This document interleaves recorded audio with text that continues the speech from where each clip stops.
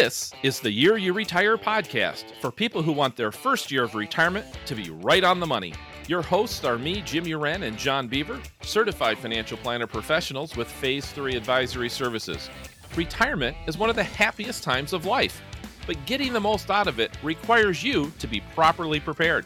Listen along as we explore the financial topics, tips, and strategies that will help you make your first year of retirement your best year yet. Now let's get planning.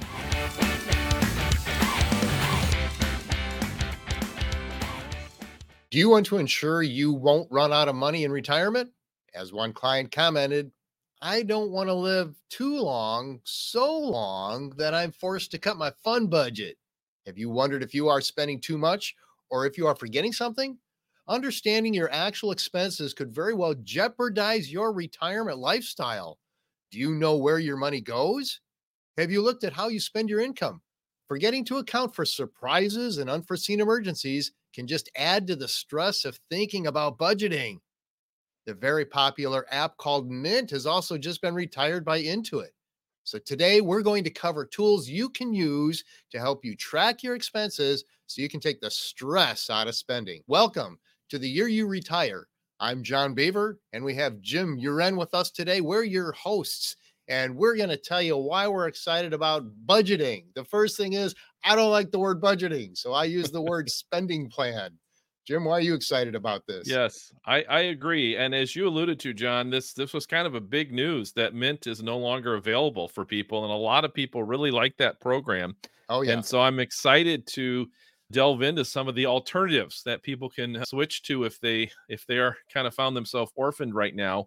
And as you said, John, understanding where the money's going is a key factor in helping people prepare for the year you retire.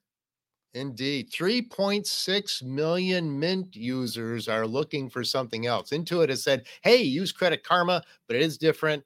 And so we'll just have to see how this all settles out. Well, Yes. continue to listen so you can learn how to simplify your spending maze. We will cover where to begin and how to simply build your spending plan. We're going to explore tools that others use to track their spending and summarize where their money goes each month. So we always like to have a little trivia. Jim, how many Americans budget their income? That's the question. 4 answers. A, 20%, B, 40%, C, 60%, D, 80%. Keeping it real simple. 20, 40, 60, 80%. How many Americans budget their income? Good question. My guess is it would depend on their definition of budget. My guess would be closer to 40% are actually doing budgeting in the terms I'm thinking of. But what's the answer that you found? Yeah, and actually semantics is part of that. The answer is actually D, 80%. Debt.com survey in 2023 reports that more than 8 out of 10 budget, and I'm putting that in air quotes, budget their money. A recent Harris survey found the number to be 74%. However, it is one thing to budget. It's another to live on that budget or make it work, or that the budget is reasonable. So the Harris survey also found that 83% of Americans overspend their budget, which brings us to question number 2. How many Americans carry a credit card balance month to month? We're going to use the same numbers, 20, 40, 60, 80%. What do you think? Oh boy, I don't know if I want to know. I'm hoping it's 40 or maybe less. Yeah, well, the answer is C, 60%. A 2023 Ouch. survey by Clever Real Estate found that 61% do carry a balance, with 23% increasing the balances month to month. And you know what? This survey is well after the COVID pandemic, which really kind of messed things up a little bit. We're back to normal now with all of this. So that's a pretty good stat. So there's a disconnect. Obviously, 80% have a budget, but it only works for about 40% or half the people. So how do you live on that budget? We'll talk a little bit about that. So just like food, it's one thing to say you're on a diet, but another to actually live on that diet. So just as successful dieting builds strategies for parties and celebrations, a good budget has strategies for the budget busters of cash spending, repairs, medical emergencies, inflation, etc. So the most important thing, though, is starting with tracking your spending. And as we think about the year you retire and living in retirement, that debt can be a killer in retirement. So you Yeah. really want to do all you can to avoid carrying credit card balances in retirement. And a good way to do that is to make sure that you've got a very accurate spending plan that includes those occasional and unexpected expenses that do arise. Yeah, and I do like that term spending plan rather than budget because for some reason there's just these negative connotations to budget. Maybe not to the CFOs out there of the world, but that's the minority. Most people don't like that. So, Jim, any other terms that you have heard or used for budget that you find helpful instead of that budget word?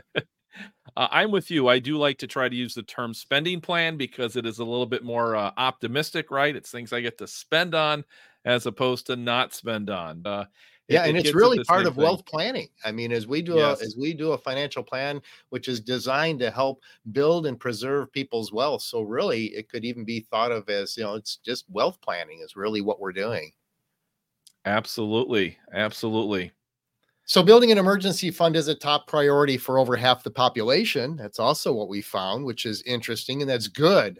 People do understand the importance of a emergency budget, which means though that over half do not have enough funds for an emergency reserve when we put all these numbers together. So we'll talk a little bit about that too. That is a little scary. And so, thinking about that, John, where do we begin? Okay, well, if you haven't really approached this yet, the first place to begin is not to start with the glitzy app. That might seem like, oh, let's go get the app and, run with this thing. But no, the first thing you want to do, you want to start with where you are.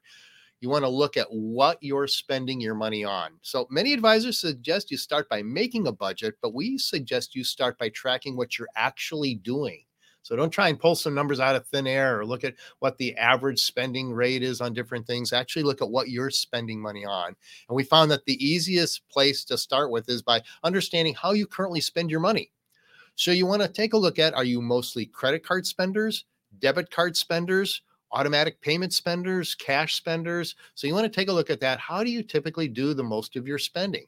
And for people that use debit cards almost primarily, almost everything is in the record of the checking account. So actually taking a look at your spending can be as easy as looking at the checking account and then plugging into different categories. So that's what we would want to do. That's the first place to start. Excellent. So, what would be kind of then the next step, John? You want to start tracking your expenses, how you spend your money. So we figured out how we're going to do this. How am I using the credit card mostly? Am I using debit card, cash? Now you start tracking. So for digital spenders, you're going to select a computer app or a phone app for efficiency. Because if you're digital, you're comfortable with digital, you can actually bring some connections together that will make this a little bit easier. If you're a big cash spender, you want to start saving receipts. And even if you're not a big cash spender, if you have enough cash spending that's going out that you should really track the categories, start saving those receipts. And if you want a lot of detail in this, if you're a person that just has to have the detail, then you might want an app that actually has a web-based version where the data is shared and you can look at it either way because you might be a little frustrated by looking at your little phone screen. You also want to include your spouse or your partner in the process. If you have shared accounts, expenses, definitely want to be doing this together. And if you choose a manual method, you want to be sure that you're saving all your receipts for recording and get a good scanning app, which will speed up that recording. Now, Pam and I, that's my wife, we're a little old school. We're cautious of the phone. We're receipt savers. But what this does, this forces a good review. And even though we still spend a lot of cash, what it does, it gives us a reason to actually talk about some of these things as we go through it. So, Jim, how do you and Jen track in your household? So we tend to be receipt savers, and then most of that gets entered into Quicken, and that's a pretty clunky program, but it's helpful if you're a business owner because it does help you in tax time. But I am Yeah. finding it kind of clunky, and I'm actually considering maybe trying one of these other apps for some of the more general cash because I don't like this, accumulating receipts, and then all of a sudden you realize you're, 3 weeks behind. Or 3 months behind. Yes. Yes. So, John, how do you suggest tracking cash? Yeah, that can be a big issue. So the first thing is if you spend very little cash, like my youngest daughter, she hardly spends cash at all, then you could just have a budget category that's cash. It doesn't have to be split out into all the other categories. If you regularly spend cash, then you should use multiple categories and start broad. Just kind of say, okay, groceries or even food, entertainment. And if you need to hone that down into tighter categories, you can do that after the fact. But try not to overwhelm yourself with too many categories on the front end for cash. Great, great. So we'll start obviously then tracking spending based on our most frequent method of spending. Then we're going to determine how to track our cash expenditures. So once I've now got that data that I've been collecting in those steps, what is next, John? Okay, so now you're going to run a monthly summary of your spending. Now, we have a client that when they started doing this, they actually did it weekly. And the husband and wife sat down weekly. So you can do it weekly if you want to. For me, I think monthly works fine. For many people, monthly works fine.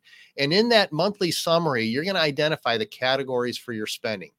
And if you're married or have a partner, you want to do this together. And you want to do this for a good 6 to 12 months because there's some things that are going to come in occasionally. So you want to clean up the categories over the next 6 to 12 months and then adapt the software categories. Or if you're doing this on paper, adapt those categories to your actual spending habits. You want to learn how to electronically link your accounts if you're using a software or an app, because this will save you quite a bit of time. You might not like the categories as originally designed, but most of the products will allow you to make some changes, and you're just going to learn by doing. So jump in. Don't be afraid of this. It might feel overwhelming at first. You might be a little lost the first couple of times you do it, but that's okay. It'll come together. And then you're going to review that monthly summary. It reveals areas that you forgot to include, especially those budget busters. And it also informs you of the stealth stealers, those categories that add more to your spending than you realized. And this is really important because we can have some of those categories that people don't realize. I remember working with one particular client early on, and they said, yeah, we eat out a little bit. And when they actually tracked it, they found out that they were spending about 3 times as much when they ate out as what they thought they were doing. So this is an important part, is the tracking part. And that is helpful. And if we do that, if you're like most of us, you may find that you've got some real problems with your spending. So, John, what do we do when we do that review and we figure out, oh my goodness, I'm spending way too much? Yeah, like that family was like, help, I had no idea I was spending so much. Well, it's a good thing. It's good to be disturbed, because when you're disturbed, you're going to make a change, right? If it's the ostrich with the head in the sand, you don't even know, you're not going to make the change that's necessary. And this is so important in retirement, because it's not like you can just go out and get another job for the next 20 years, right? So you have to get this right on the front end.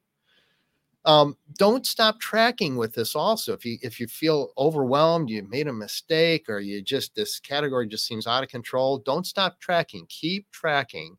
And if it leads to disagreements about finances with, your spouse or your partner, recognize that those disagreements are often one of the major reasons cited for divorces. You want to work through that, and you can work through that. So you want to continue the conversation in the difficulty, continue the tracking in the difficulty, and you will learn how to make those changes. And in some cases, it's important to sit down with a marriage counselor, and that's perfectly fine. Jim, with your background in education and counseling, you certainly know how important that is. Do you have any insights for us on what a couple might do if they're just finding that they're kind of at a crossroads? They realize that they're spending too much in a category. They can't agree how to resolve this. What are your suggestions? I would concur. Certainly, a marriage counselor can be helpful. It sometimes seems maybe minor, if otherwise, generally the marriage is fine, but it can still be very helpful. Sometimes, even a financial advisor like ourselves can help at least set some of the parameters. One of the recommendations is, of course, to have an agreement upon how much you're willing to spend without consulting each other. And that can be helpful. And although it can be hard, a lot of the latest research is suggesting that couples who combine their accounts actually tend to have a lower rate of divorce. So rather than just keeping everything separate financially, those who combine, which does require more, obviously, discussion and agreement, but that can help. So I know too, John, on kind of switching gears a little bit, one of my concerns is, I know I'm not alone when I think about these apps. They all look good, but what about security? That's a big concern that we've got today. How safe are these apps from that standpoint? Yeah, that's a really, really good point. Well, obviously, the most secure app is one that is offline, but that's not always practical. If you're offline, then you're going to be doing a lot of data entry yourself. So what you want to do is you want to make sure that what you use incorporates bank level security and encryption. And you can find that out by looking into the details of the app and oftentimes in the FAQs. So if you use any kind of account linking, downloading, electronic tracking, you definitely want to do that. I know some of the apps, they'll actually understand what store you're in and will prompt you to plug in something into the app. So you want to be very aware of the security that you have there. And you can search the internet. There are many good articles about this. Really, this is a complicated area. It's too much to cover in this podcast, but there's a lot of good resources on the internet. For example, I just did a quick search before this podcast, articles in the last 12 months. I queried, what is the most secure budgeting app? US News, how safe are budget tracking apps and software? Forbes, best budgeting apps. Fortune, the 10 best budgeting apps. NerdWallet, the best budget apps. The Motley Fool, are budgeting apps safe? So there's plenty of resources out there to go ahead and take a look at to make sure that what you're using is recognized as secure. And if you need to take a look at the FAQs and some of the details on the program, and if you need to, actually talk with someone who's an expert in the industry on security with the internet. So what works for me? I pretty much stay offline. So call me old school, call Pam and I old school, but we still do operate with manual entry. I'll tell you what's good about it. It forces us to talk about things, and we do operate with a central account. And we also have some of these categories that we just put out a budget amount out there, and it's really up to each person to spend however they want to within that category. Jim, any other thoughts that you have for what works for your household? I would agree with that. We, as I said, use Quicken, and so that's not a lot of connectivity that we sync with bank accounts, but we're not syncing on a daily basis with some of these apps. But as I mentioned, I'm getting a little antsy. I'm wanting a little bit more convenience. So that's one of the reasons I'm excited about this episode. And so tell us a little bit more, John, about tracking cash for those who still use cash, because this is for some people use cash and other people use very little cash. I tend to be a hardly have any cash on me type person. And I tend to be a big cash spender.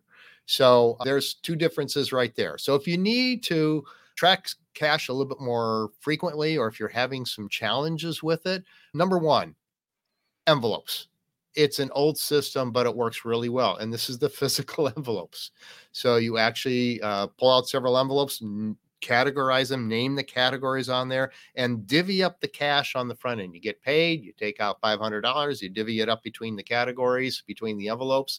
And then when you need to go spend something, you grab that envelope. Or what some people do with the envelope system is they put the cash in, and then when they come back from the store, they reimburse their wallet with that amount of money. You'll figure out what works for you, but envelopes is one way. Second thing we talked about is collecting receipts for recording. We've hit this a couple of times, but that's a really important thing if your cash is more than just an occasional expense here or there. I have a client, incidentally, who keeps a notebook in her car. And this goes back over 30 years. When I first met with her, she was a beginning teacher, and she keeps a notebook in her car because every time she's spending cash, she's out somewhere. And so she comes back and she gets in the car and records what she spent. And that's how she does it rather than being a receipt saver. But the important thing is, however you do it, try to keep it simple. You can always add more categories in the future. That is very helpful advice, John. But to throw a wrench in the works, we've all had this experience, right, where we're humming along, and then all of a sudden there's a big, what we call a budget buster comes along, right? I got $1,000 car repair or something, and then it gets really discouraging. What do we do? Let's start with credit cards, because that can just alone be a budget buster across categories. People just pull out the plastic, slap it down, boom, away they go. A 1999 study by Professor Drazen Pralick of the Sloan School of Management looked at irrational spending behavior, focusing on spending habits that are imposed by self-imposed spending rules, right? So I say, hey, I'm going to limit my spending in this category. So for example, like concert tickets, I'm never going to spend more than $200 on a concert ticket. Might not be practical, but that's going to be my limit. In the study, they compared cash buyers to credit card buyers in a silent auction. They found that those using credit spent more than twice the amount as cash buyers and frequently broke their own spending rules. Well, one conclusion is that we spend more when we disconnect the pleasant buying experience, and there is a pleasant buying experience, from the unpleasant paying task. And this has proven out in many stats since that study. So if you find it very difficult to rein in your spending, you might want to switch to spending cash for a while. That way, what you're doing, you're getting that immediate recognition and the unpleasant task of paying for it. I know for myself, if I spend cash, I'll typically spend less than if I'm even going to use a debit card. So in extreme cases of uncontrolled spending, we actually recommend locking up the credit cards for a period of time. Now, in this digital age, that might be almost impossible. So an alternative is to lock up the credit cards except for one, and have that one have a low credit limit on it. So it really forces you to almost immediately experience the negative side of buying. And I know for some people, the buying experience, it's almost like a drug for them. It's a way that they actually get the endorphins going. There's research that indicates that. So if you find that you have a deeper problem with this, again, this takes us back to seeing a counselor, a therapist to help you work through that. Jim, would you address how to handle some of the specific budget busters since you brought them up? Repairs, vacations, whatever, taxes. Sure, I'll give it a shot. So, one option, of course, is what we'll just call a slush fund. And that's simply, you have a category for your big ticket items, whether that's your house, appliances, autos, boats, things that, boy, when there's a repair, it can be pretty big. And when we help folks put together their spending plan, one of our rules of thumbs, for example, on the house, is that we'll often have them budget about 1% to 2% of the value of the house. So if you have a $500,000 house, maybe each year we'll have you set aside $5,000 in anticipated repairs. Now, the older the home, the higher the percentage. You might have to get closer to 2. The newer the home, that might be much lower. If it's literally a brand new home, you might be able to get away with less. But anticipating the fact that at some point you will have to have repairs for your house, your car, etc. And so just have that as a spending category where that money is being set aside each month. Similarly, we use escrow, right, for annual expenses. If you own a home and you escrow your monthly payment, so they're taking your money and setting it aside for your property taxes, your insurance premiums, etc. You can do something similar. A lot of banks, for example, I know like our credit union, we can create kind of separate categories. So we can create, for example, a vacation account, and we can just say, hey, every month, set aside a couple $100 to go into that account. And so we can see that accumulating. And then when it's time to go on vacation, we can say, okay, this is how much we've got in our vacation fund. And so the perk, of course, is that we can kind of spend that guilt-free, but we also know that's our limit, right? And then you can also set up physical or digital accounts as well, so that are somewhat like an envelope system. So for example, we do this with our grocery budget. I do most of the grocery shopping. That's usually one of my Saturday morning tasks. And so we actually, every month, we have a separate credit union that we send money from our main credit union over to every month. And that's my grocery budget. So I literally have a debit card that's just for groceries. But what that does is that limits my spending, right? Because I know I've only got so much money in there. And so by the end of the month, I've got to be more careful so that my card doesn't get declined, at the grocery store. Right. And I always joke, inevitably, there'll probably be a client behind me, right? Was my card gets declined at the store. But that's one of the ways that we kind of limit our grocery budget so that I can keep track of that, make sure I'm not overdoing it in any given month. So those are some options. John, the other big one, though, that can really, really throw a wrench into the works is medical expenses. Medical can be a big issue in retirement. What suggestions do you have when it comes to medical expenses? Yeah, and when we say big, it can be $20,000, $30,000, $40,000 of unexpected expenses. A lot of this depends on the plans that you're in. So one of the first things to do is to just take a look at the plans that you are in and recognize that in retirement, your retirement healthcare is typically very different than your group plan. So first of all, recognize there's a difference between Medicare Supplement and Medicare Advantage. Traditional Medicare A and B plus a supplement plan typically is going to cover more of your expenses than Advantage plans. Advantage plans may be cheaper on a monthly basis, but there's more nickel and diming in there. So with an Advantage plan, you need to definitely have that slush fund that is just for medical. And that needs to have quite a bit of money in there just for the Advantage plan, maybe even as much as $10,000 that you can tap in the event of a large emergency. Also recognize that the premiums do increase with age and inflation. So that's a part of this, is that your premiums for those products are going to go up over time. And so that needs to be built into the plan also. So then how do you handle things like vision and dental and hearing where they might not be covered, buy your Medicare supplement, typically not. And what you may get with the Advantage plan might not cover much. Well, some people actually take out separate policies for these. But as an example, my recommendation for my clients that don't have separate dental is to just keep $20,000 set aside just for dental at some point in time. Now, they might not use that money for 10 or 15 or 20 years, but it's there just in case. And we earmark that. And there's different ways that people earmark it. Sometimes they'll put that, into a Treasury direct account, buy I-bonds. Sometimes they'll have that be a separate account at the bank if they're earning a good interest rate on that. Sometimes we'll just have that parsed out in the plan, which we can do that. We can actually parse out these goals for the future in the financial plan. And so we know it's part of the whole portfolio, but it's already been accounted for. Then there's the big one, which is long-term care. The end-of-life care can be very expensive. If you don't have any insurance for that, paying out of pocket, you're looking at usually at minimum $6,000 a month, upwards of $12,000 and $15,000 per month. So that becomes a planning issue. That's going to be very hard for you to self-fund. And so that's an important thing to talk with your financial advisor about. We do make that part of every one of our plans that we do for our retirees. And watch for a future episode on that long-term care. So with medical, it's almost a whole separate topic unto itself of how you deal with that, but definitely having some kind of a slush fund available for that, recognizing increases that are going to happen, and then evaluating the type of coverage that you have. Those are the things that you would need to look at for that particular area. You mentioned Medicare, John. We also have an episode 5, Navigating the Medicare Maze. And that is a helpful episode too for folks who are thinking about the year they retire.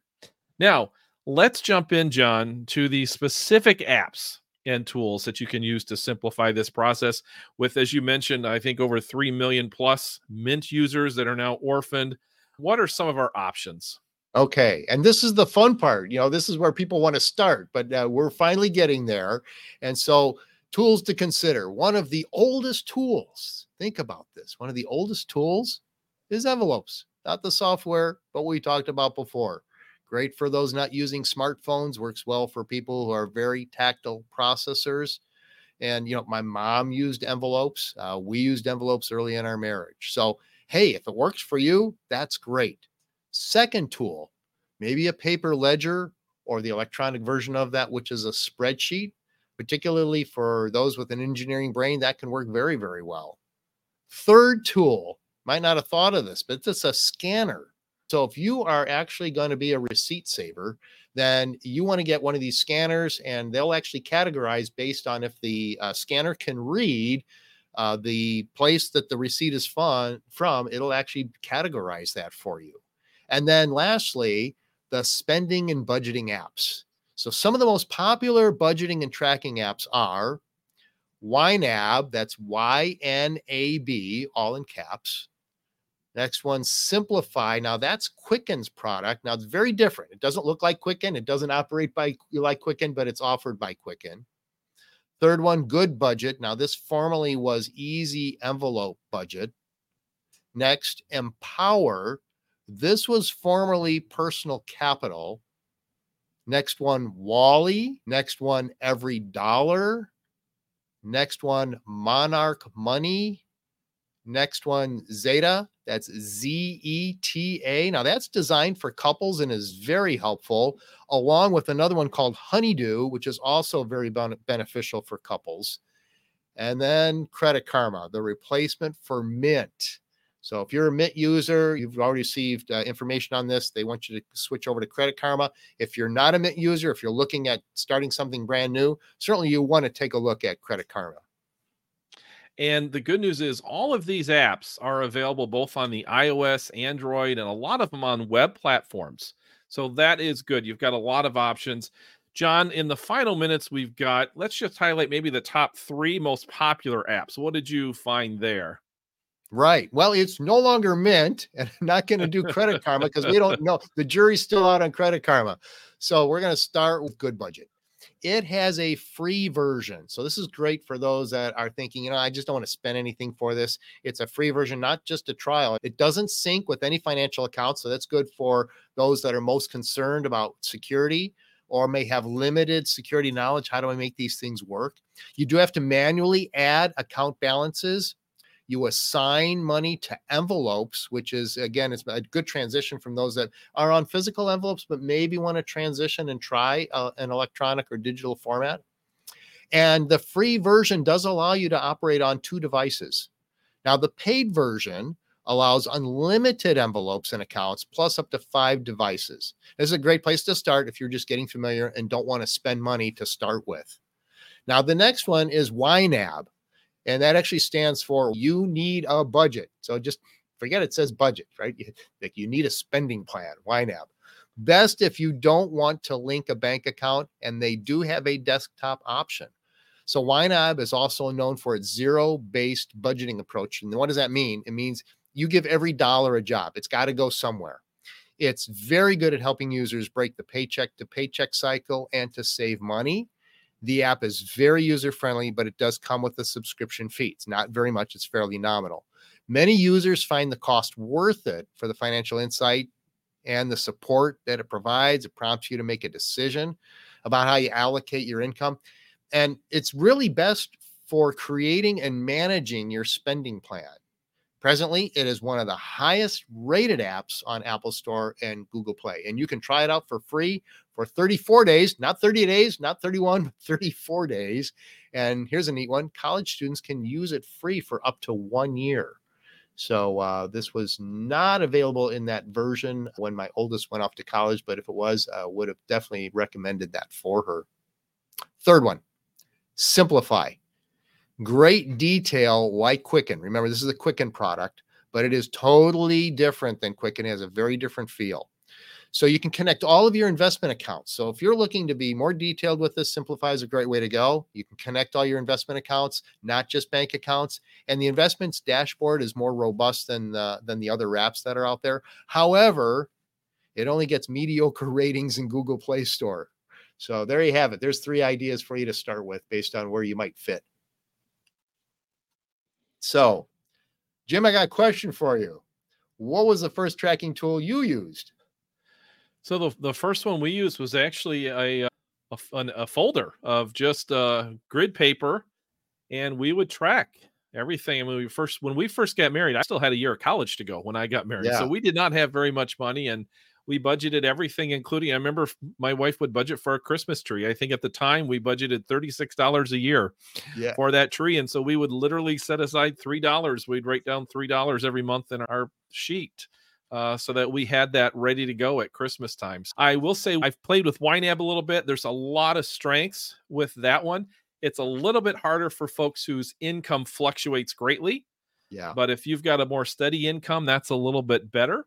I've not used Simplify, but I will say one of my disappointments with it, because I am a Quicken user, you would think Simplify and Quicken could actually integrate. They do not. No, they don't. So don't let that throw you. If you're a Quicken user, you'll get no benefit by Simplify. It's not like they can talk to each other. So those are just some options. Okay, John, now a final quiz question. What is the most popular tracking tool of all time? Okay. Well, let the listeners think about that. Well, it's actually paper. It's the first tool that most people use. And Jim, you just mentioned it. You had a folder. For Pam and I, we had a fancy spiral bound that I don't know where she got it from, that had the 12 months and all the grids were there. But again, it was paper and it had little pockets that we could put the receipts in. But I'll say this, it is quickly losing the number 1 spot, especially among the younger generation. And the best feature about paper is it can't be hacked. The worst feature, it's very limited and very time consuming. So we do recommend, do take a look at these digital apps. And you need to make sure enable what's called the multi-factor authentication if they have that. And I would try to focus on apps that do. That's just simply a double check, a way to help protect your data, protect your phone. And so we strongly encourage you to use that feature. John, anything else that the listeners should be thinking about? Yeah, there is. We referred to this earlier, and that's scanners. So if you're a receipt saver, you might want to consider a receipt scanning app that links to your budgeting app. Now, there's mixed reviews on these, but it doesn't cost very much to try it out. Some of the examples are Expensify, Clippa, that's with a K, Klippa, Shoebox, and Verify. Now, most of these do have a monthly cost, but the time savings is definitely worth the cost because you can imagine it takes quite a bit of time to manually enter. Many budgeting apps actually include a scan feature now. This wasn't available many years ago, but they're now starting to include those. Most do have a limit on the number of scans per month, so you want to be sure to choose one that fits your need. And of course, you also need to look at the flexibility that you have in customizing your categories, not only with these scanning apps, but really with all of the digital apps that you'll be looking at. That's great. So lots of great information today. John, maybe just give us a quick summary. All right. So first thing you want to do, if you haven't done this before, consider how you spend. Do you spend with cash, debit cards, credit cards? Then from there, you can pick a tool, paper, desktop, or mobile app. Try something. Don't worry about, trying something that's not going to work. Okay, it doesn't work. You can try something else. Then you want to really get into the process of tracking your expenses on a regular basis. And then the most important step, number 4, is to review the spending at least monthly, and don't give up on this. Next thing, address your budget busters. If they crop up, if they're there, then you can address those budget busters by maybe using cash, setting up escrows, adjusting your spending plan, maybe even having multiple accounts at your bank or credit union. Credit unions are very good at allowing you to have multiple accounts with no additional cost or a reduction in your interest rate. And then be sure to evaluate how the tool is working. It's easy to kind of get stuck on something. Hey, it's what I've always done, but be aware of what's out there and take a look, because you might find something that's going to make you a little bit more efficient. All right. Well, we always end our podcast with something we are thankful for. But before we share what we're thankful for, Jim, what do we have coming up in the next episode? So the next episode should be very helpful. We're going to be focusing on what we call the 7 primary retirement predators. So we're going to discuss the 7 things that are the biggest challenges that people face as they plan for and prepare for the year you retire. So you're not going to want to miss that, because you're going to want to make sure that you protect yourself from each of these 7 retirement predators. So John, what are you thankful for today? Well, I would say that I am thankful for the programmers and developers that have created these tools. Digging into this a little bit deeper, I mean, there's a lot of creative people out there that have worked to put together these apps that really are useful and really helpful. Just thankful for those programmers and developers and creative types that have put these things together over the years. Jim, how about you? I would agree. I am thankful for them, but I'm also thankful for my wife. When we first got married, I did not want to do this at all. I just thought, let's spend money. And boy, it really changed, because I remember, again, when we first married, didn't have a lot of money. And I think I needed to buy some shirts or something for work. And she said, hey, we've already got money set aside for that. And that was when it clicked. Rather than being restrictive, this is actually freedom giving, right? Because I could go spend that money without feeling the stress, because we already had money set aside in our clothing budget. And so I'm really thankful for her and giving me that initial perspective on just the freedom that a good spending plan can provide. So, well, we hope you've enjoyed this episode and that you've gained some practical insights into what budgeting tools may work best for you as you put together your spending plan and as you prepare for the year you retire. And so you don't miss out on our future episodes at all, please follow or subscribe to this podcast on whatever platform that you listen to podcasts. And thanks again for listening to this episode of the Year You Retire podcast. For this episode's show notes and a list of the resources discussed, please visit our website at phase3advisory.com/podcast. That's phase3advisory.com/podcast. We look forward to having you join us for the next episode. See you soon. The views expressed in this podcast are not necessarily the opinions of Phase 3 Advisory Services and should not be construed directly or indirectly as an offer to buy or sell any securities or services mentioned herein. Unless otherwise specified, show guests are not securities licensed or affiliated with Phase 3 Advisory Services or Osaic Wealth. Investing is subject to risks, including loss of principal invested. Past performance is not a guarantee of future results. No strategy can ensure a profit nor protect against loss. Please note that individual situations can vary. Therefore, the information should only be relied upon when coordinated with individual professional advice. Securities offered through Osaic Wealth, Inc., member FINRA SIPC. Additional insurance and investment advisory services offered through Phase 3 Advisory Services Limited, a registered investment advisor. Osaic Wealth is separately owned, and other entities and/or marketing names, products, or services referenced here are independent of Osaic Wealth. Phase 3 Advisory Services is located at 1110 Wesley Cook Road, Suite 265 in Buffalo Grove, Illinois, 60089. Our phone number is 847-520-5545. For additional information, visit our website at phase3advisory.com.